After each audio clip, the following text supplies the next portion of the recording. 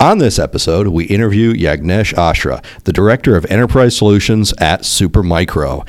During our interview, Yagnesh discusses how the company has grown over the years, how Supermicro is staying innovative in the space, GPUs, and so much more. Brace yourself. You're now entering the Tech Bench podcast. And seriously, this is one of the best we've done, so you should really listen to it.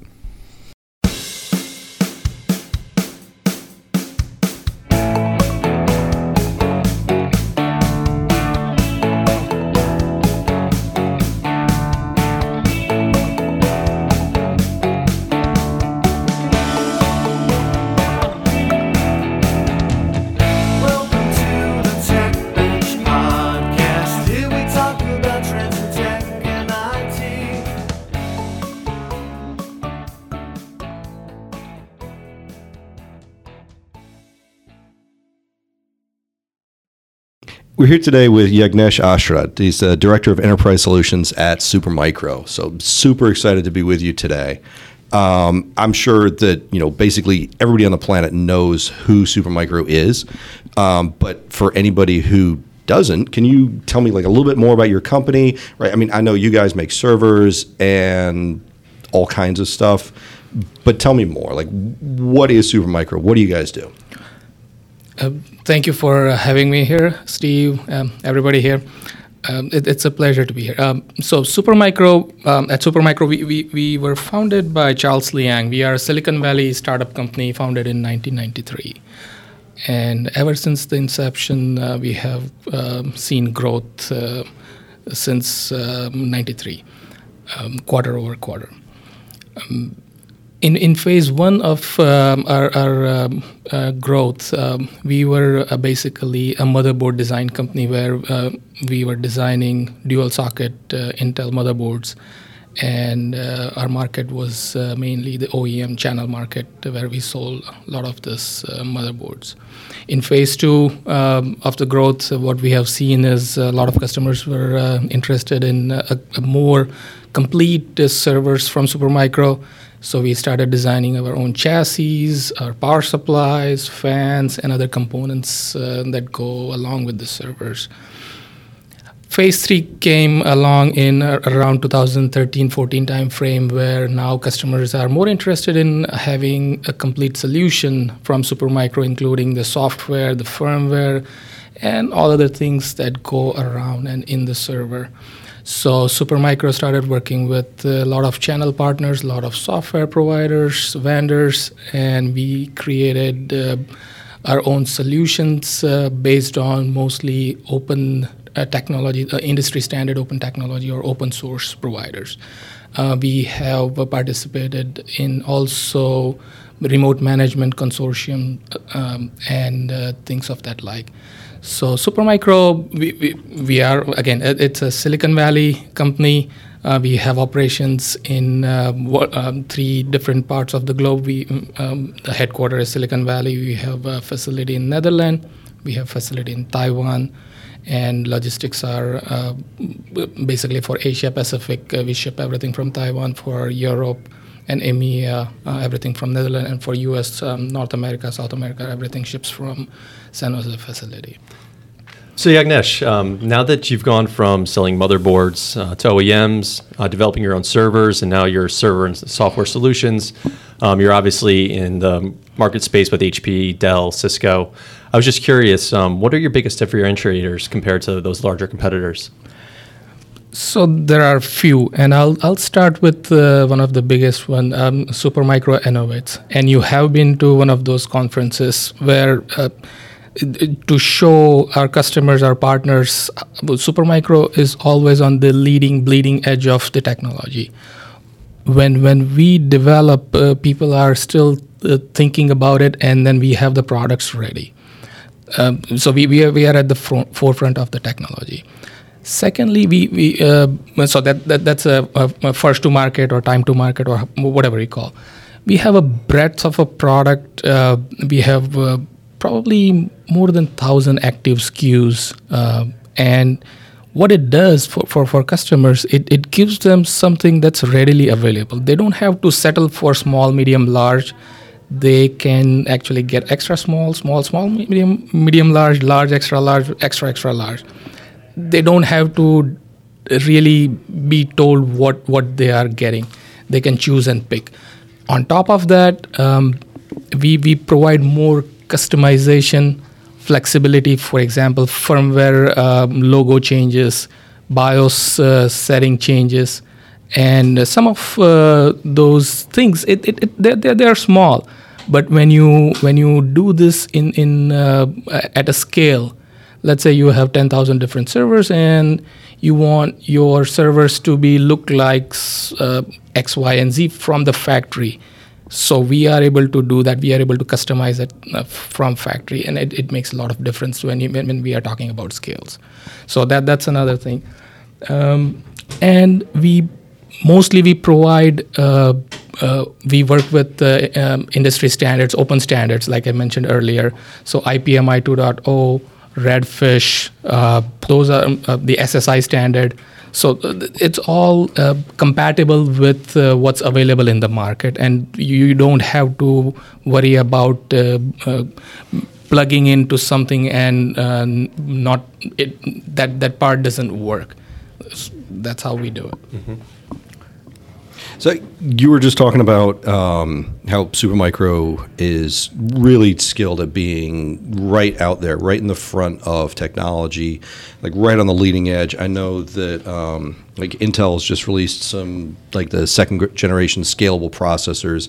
I guess two things. One, can you tell us more about those chips? And then also, like, what are some of the performance improvements of the servers that you guys have just released that are compatible with those?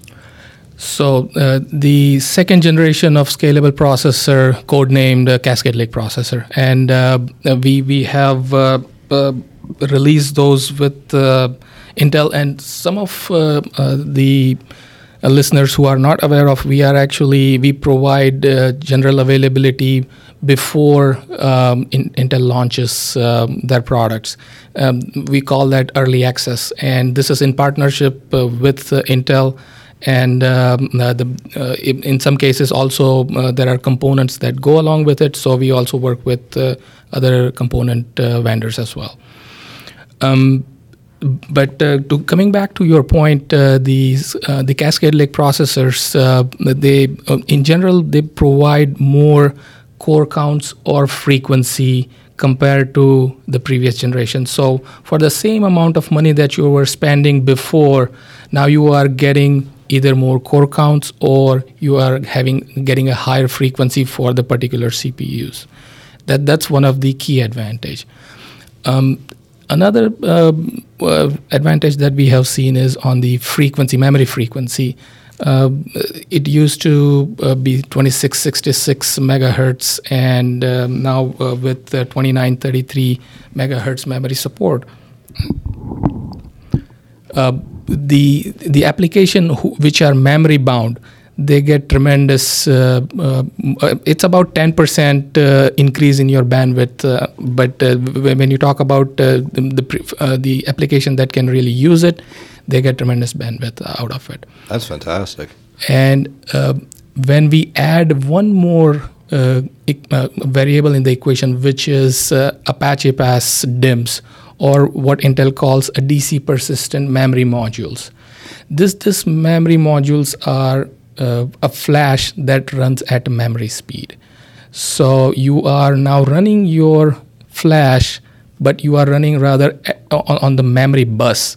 So your any application now, you let's say you have an in-memory database that you are running before, and you wanted to probably you had to create a cluster of, let's say 10 different servers.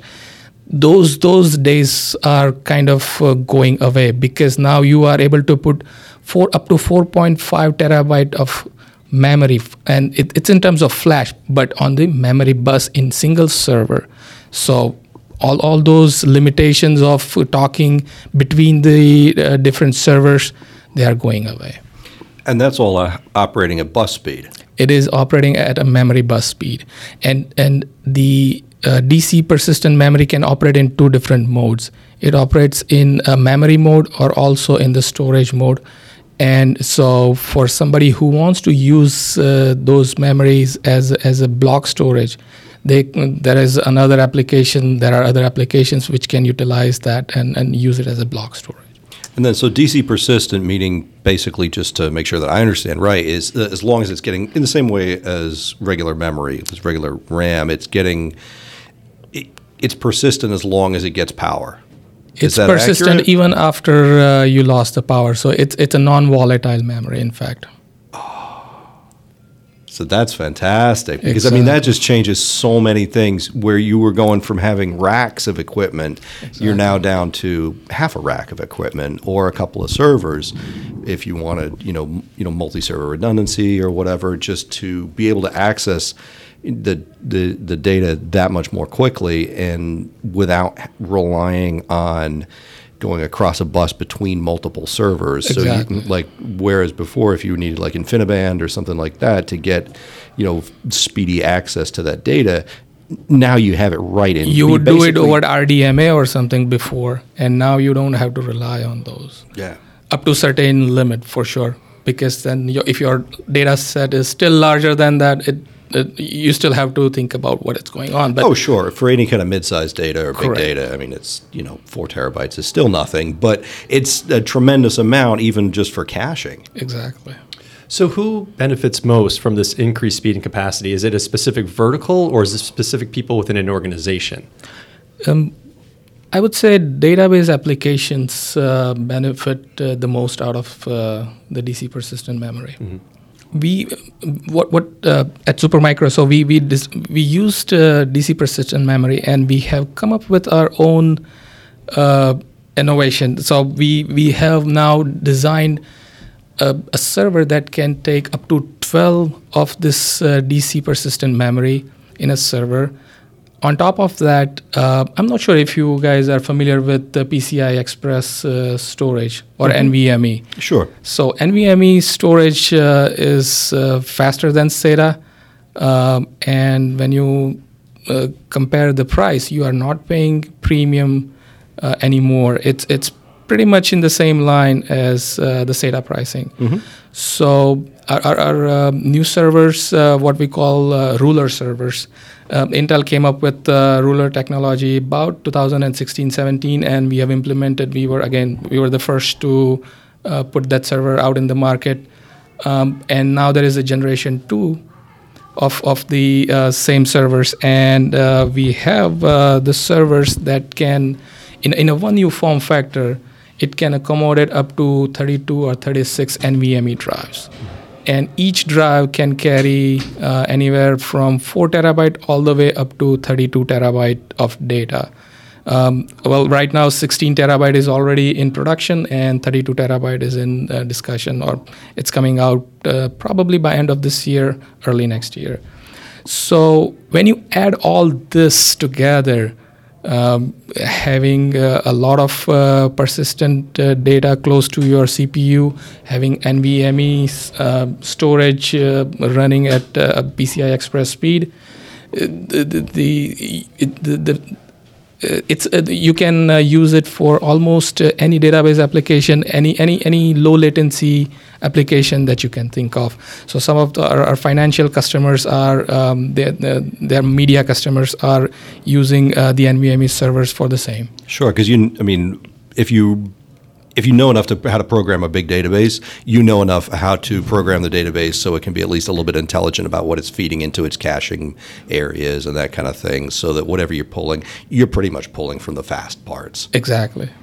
I'm curious. So, obviously, the gaming industry is becoming a huge industry. I'm sure that's they're utilizing your servers for that. All the streaming that's out there. Is that changing your business model at all, or how you put out product? That's actually. It works well with our model because, like I mentioned earlier, we have a breadth of a product. We have gaming desktops, we have gaming workstations. At the same time, we have GPU servers, which goes in the cloud, and then customers are using those for the streaming GPU desktops as well. So we have different products that fit well with almost any business demand or any needs for gaming. Recently, if you followed our GP, our CES 2019 PR, we launched a motherboard, a C9 Z390 GPW, and with liquid cooling, we were able to overclock it up to 7.5 gigahertz. So, and it's stable at that frequency. So we have different products, and for different markets, we have different variety of this product that can satisfy those needs. And the components that we use are server grade components. It's not desktop grade components. This is where the reliability of the product comes in, and your gamers are able to utilize it for longer periods of time. Typically, that's not the case. As soon as they see something new, they would want to go for it. But but at the same time, they're willing to buy the good stuff because forbid it going down when they want it to. Exactly. So it's always worth it to have that extra quality. Right. So you mentioned obviously your products and services come in a variety of flavors, and I'm sure you work with many clients globally. Do clients come to you and have you tailor solutions directly to them? And if so, do you have a success story that you could share with us? Sure. We have both the models where customers want something off the shelf and they choose it, pick it, and off you go.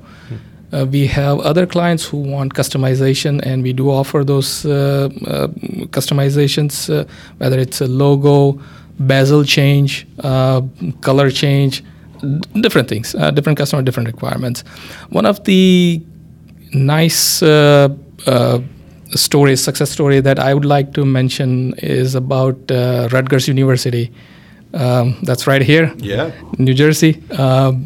There was an RFP to build a large supercomputer that satisfies about 500 teraflops of computational power. And we were invited as a part of the RFP process. And we worked through the process and with our twin servers. Now, let me give you a little more introduction about twin servers. So I mentioned about innovation. In 2006 and 2007, around that time frame, Supermicro co-designed with Intel the twin servers. It's basically, like the name indicates, it's a single chassis, but in this chassis you have two servers, two fully functional dual socket servers. So now we came up with a twin architecture in 2006 and 2007, and over the years we have modified it to be more useful for different applications. So we have a product called Big Twin. We have a product called Twin Pro. So it's a 2U 4 nodes where we have a redundant power supply.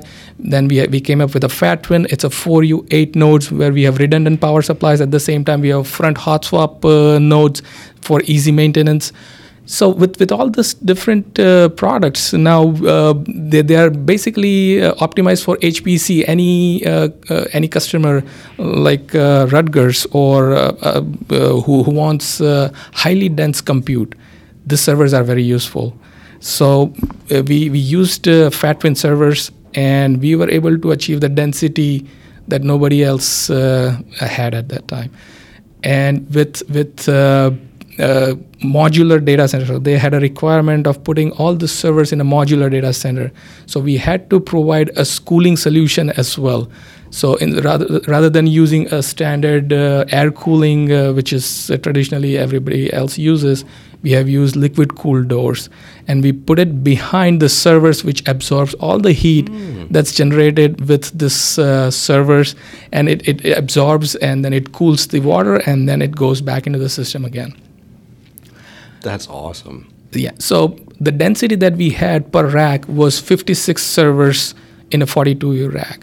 Typically, you put a 1U, 42 servers basically, and that fills up a whole rack. But now with the twin products, we were able to put 56 servers. On top of that, we had 3 switches. Also, Omnipath Fabric switch. We had a 10 gig switch for management, so on and so forth. That's really cool. So there's been lots of news recently about AMD really trying harder to get more and more into the data center space and gain market share over Intel, right?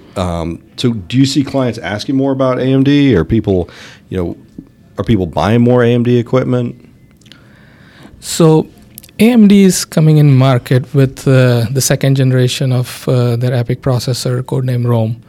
It's around mid to end of 2019. And what we have seen is there is a lot of ask for the Rome processor from the customers. And with 64 cores of compute power, 128 PCI lanes, even with hyper-threading, you can have 128 logical cores.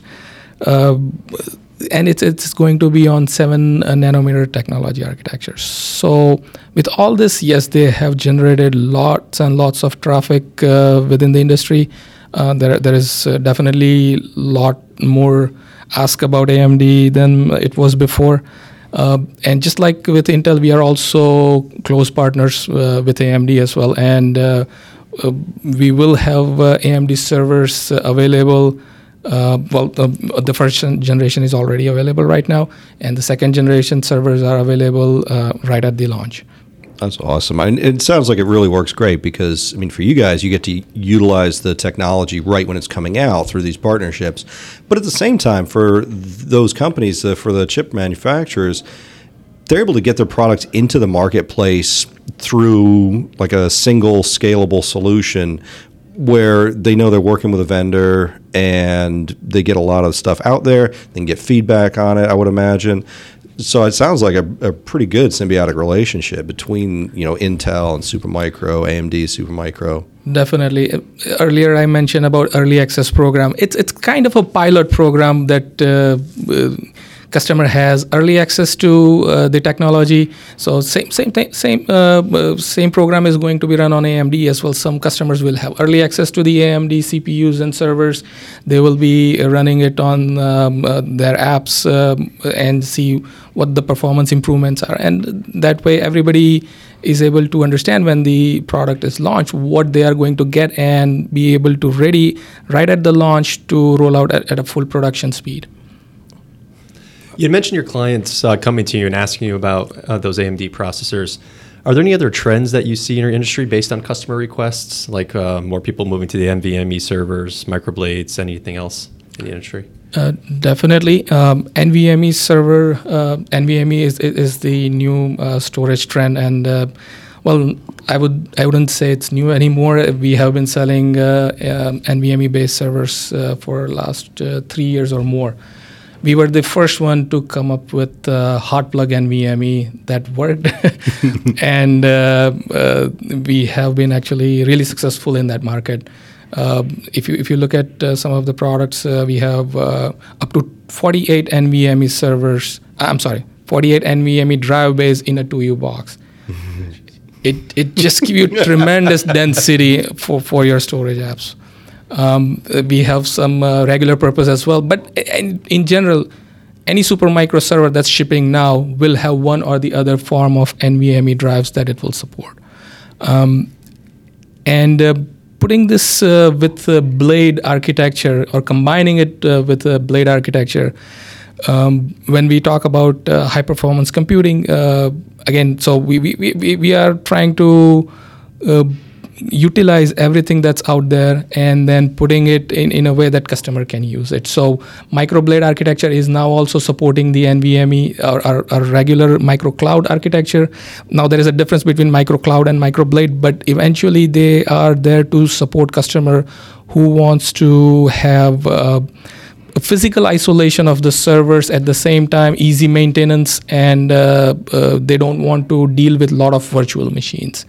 So that's where the microblade architecture is coming in useful. So some of the hosting providers, if they are hosting servers for different end customers, they would sometimes have a hard requirement of not having a virtual machines.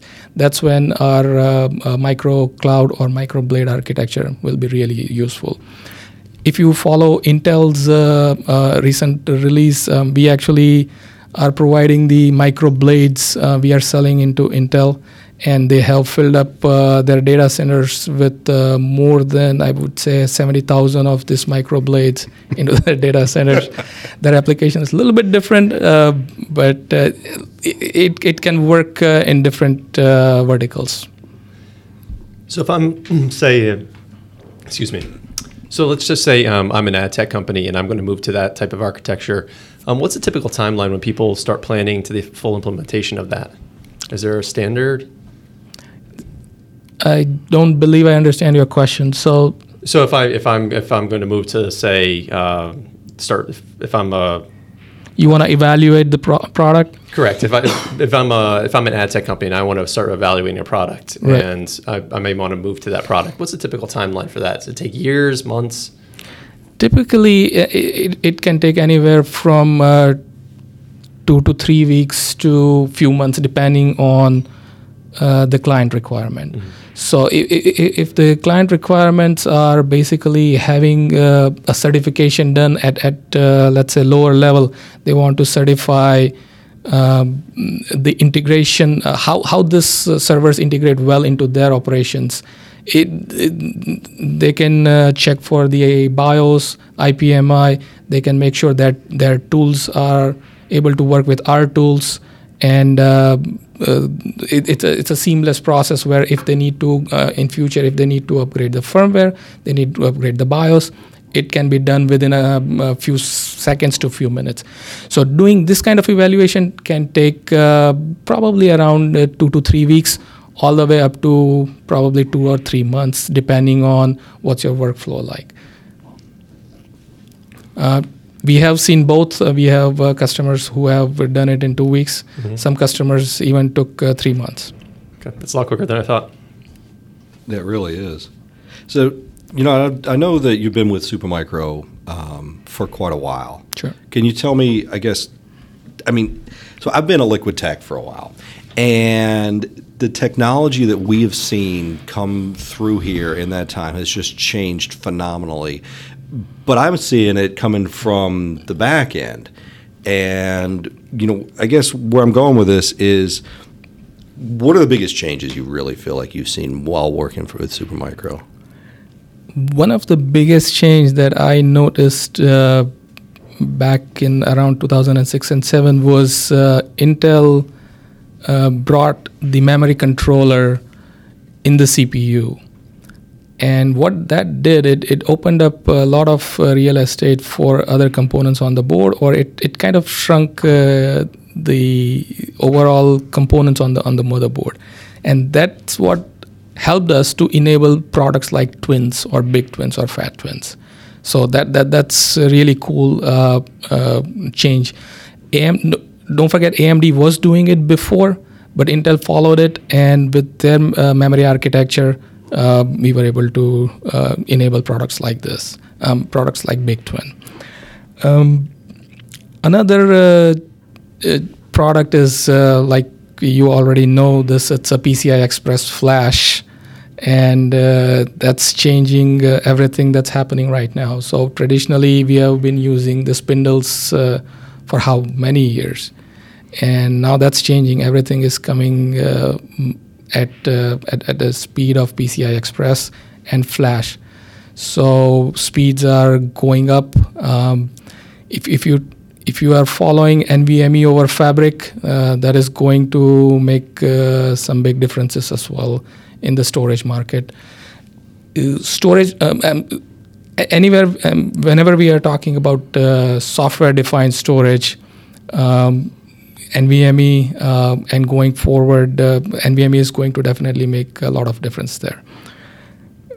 To me, it's revolutionized the way that you can think about writing applications, because you don't have to worry so much about what that latency is going to be when it has to go and pull in more data from the disk, when it has to get rid of data, exactly, and when it has to write back. And the way that you think about these things is, a lot of the time is like, okay, so user's doing this, and we're going to start pulling in data that we think is going to happen, and we think it's going to be important. We're going to be writing this stuff back to, kind of caching it back to temp exactly, files or whatever, and then hopefully we can just, execute to commands to turn that into real data later, and hopefully they won't change it and we have to do it over again.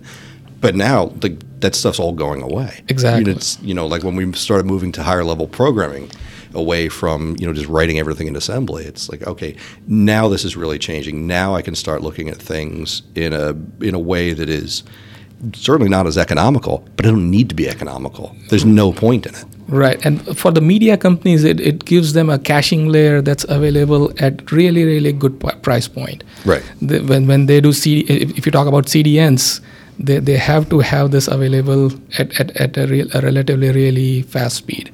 Absolutely. And they have it.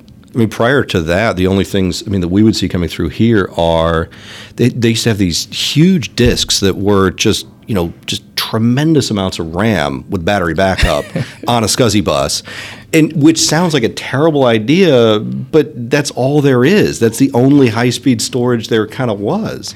Right. And but now all that stuff is just like, oh yeah, it's all changing. So unnecessary. Exactly. Another thing which I've seen it happened recently is Redfish, introduction of Redfish. It's the open standard for remote management of the servers, and that's happening. So we are actually an active member of the consortium, and with other partners and also competitors of ours. This is going to be changing how you manage your servers remotely, how you scale it up, how you flash the firmwares, how you change the BIOS settings, so on and so forth.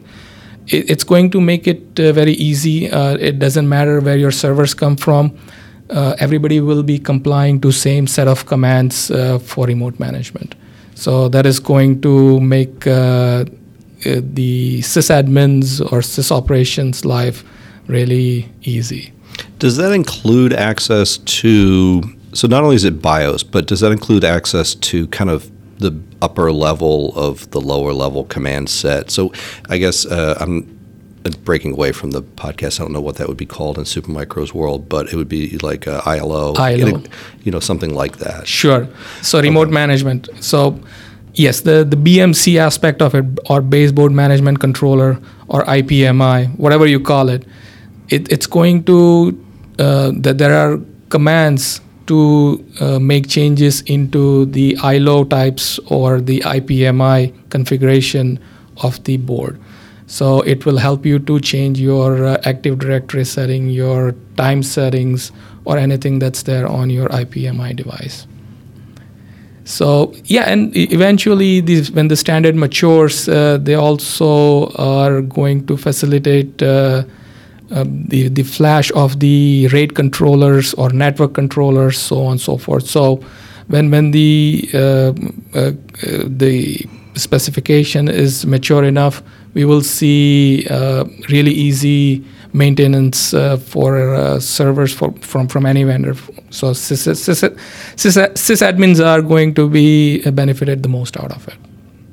It sounds to me like that'd be something that, in the same way that as we move, in the same way as there are multiple levels of cloud, right, where you can have like one machine with a hypervisor, or multiple virtual machines running on it, or you can have just actual cloud services where you're just buying a service and you don't know whether it's running on one machine or 40. You start to look at the actual hardware in the same way, where you can have an application that manages all these servers for you and just keeps them running and turns things down, and it's just an automated data center solution. Absolutely. That is so cool. Where do you feel like, where do you see the data center industry going? As I know that, certainly, a lot of the services that we buy and, companies that we work with are moving, into cloud and whatever.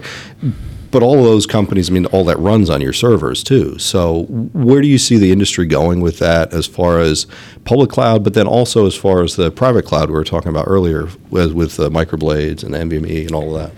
So I don't know if you are aware, but SoftLayer, which is a public cloud from IBM, they are one of our biggest customers. It's a public information. It's on our website.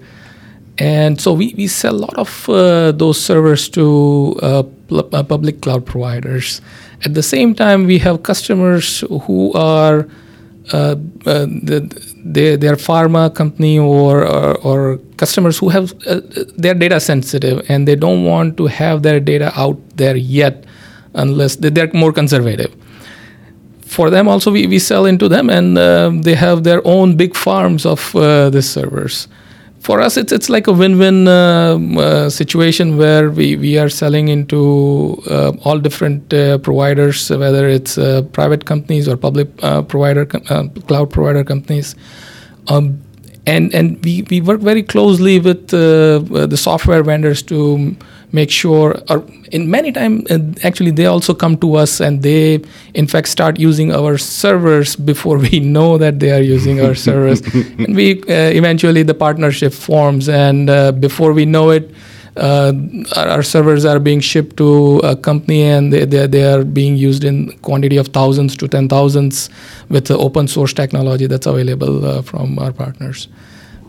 So yeah, I mean it's an interesting place to be in, and going forward, I'm sure there'll be other changes that's coming. We'll have to see. Yeah, it's an awesome time to be alive, honestly, when it comes to this kind of tech. There's just so much going on right now, and the growth has just changed so much in the last 10 years, even 5 years, right, where things are just opening up as we're moving away from spindles, and just everything is getting a little bit cleaner, a little bit faster, a little bit more organized. The storage demand, if you see, I've seen graphs there, and all the data that's being generated in last couple of years, I think that equates to all the data that was generated right before the inception of the computers until that point. We have the cell phones now handy. We have cameras. We take videos, photos, and all this data that's generated, it has to stay somewhere. Mm-hmm. Facebooks of the world, Twitter, all this data goes somewhere, and it's staying in the servers. And as we know, it goes somewhere, and then it stays there forever. And so having that growth be, able to be exponential, I mean, that's just the key right there. Because whereas we used to say, like, oh, it'll double, but we're not talking about doubling anymore. We're talking about powers of 10. Sure.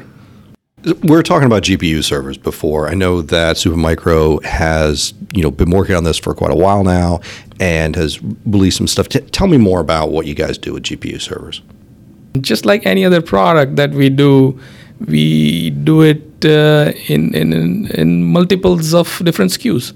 So we have GPU servers that can take all the way from one server all the way up to one GPU all the way up to 20 different GPUs in one server. So now with AI and machine learning being key buzzwords for next few years, people are, so if you take Uber and Lyft, they do a lot of predictive analysis. If you talk about financial companies here in New York, they do a lot of predictive analysis. And what GPU servers do, they kind of cut this simulation time or prediction time for them by it cuts them by large fractions of hours, and that drives all this growth in the GPU market. Previously, some of this GPU market growth was largely driven by Bitcoin mining that you have known and seen. But that's changing as the cost of mining Bitcoin goes up. People don't see that to be so much lucrative anymore. But the other side, the AI and machine learning, when you talk about those, they are the key major driving factor for the GPU market.